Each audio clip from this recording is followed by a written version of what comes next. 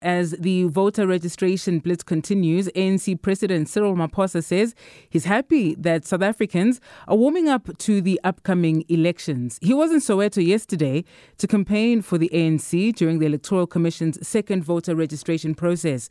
Ramaphosa says citizens are responding positively to the registration process.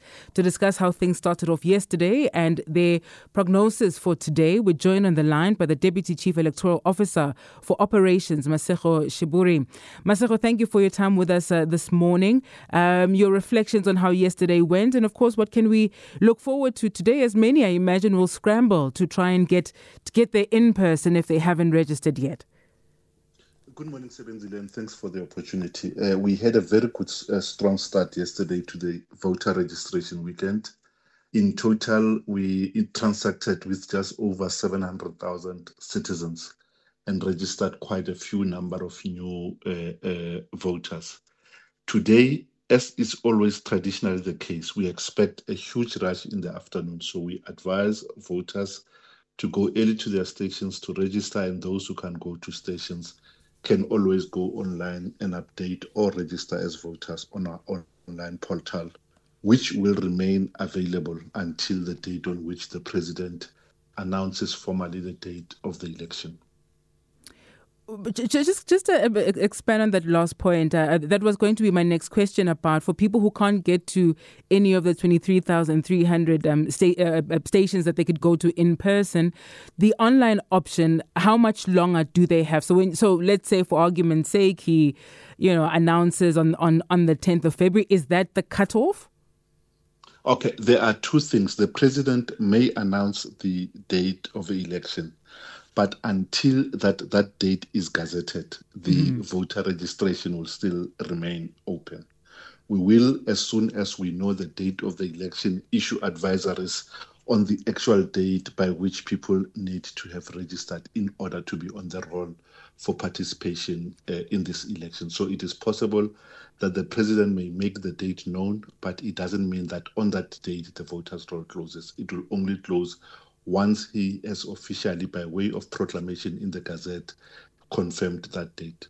There were concerns about disruptions of this weekend's voter registration, as we saw some of that in November of last year. Were there any reports of disruptions and are there any concerns about what may happen today? Two things are worth mentioning. Where we struggled in the November registration weekend, in those areas, we did not have a repeat of the disruptions yesterday.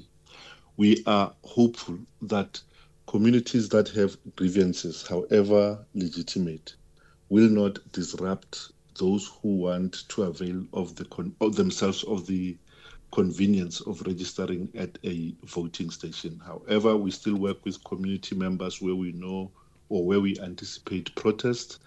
In other instances, we work with the South African Police Services, who have still the responsibility to ensure that even when other people protest, those who want to register are still able to do so without hindrance.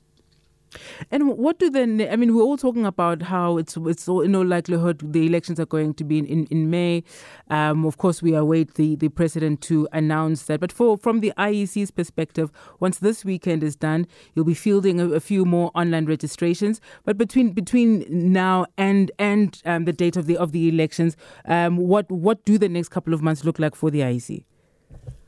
The next couple of months are very serious months of serious operation for the IEC. We anticipate, as we said, that the president may announce the date of the election. As soon as that happens, the commission will publish a election timetable. And as the name suggests, it is a series of activities that need to be performed by the IEC itself, as well as by parties and independent candidates who want to contest. And so all the details of an election will be set out in a timetable that will lead us to a date of an election, whatever it is. So among those things, there will be application periods for special votes, that is, persons who are unable to vote at their voting station, either because of a physical condition or infirmity, or because they will be away. There will be opportunities for South Africans abroad to notify us of their intention to vote and indicate the mission at which they will vote. We will open periods for candidate nomination so that we can compile the ballot papers for these elections. Thank you very much, Masego, for joining us this morning. Masego Sheburi is Deputy Chief Electoral Officer for Operations at the IEC.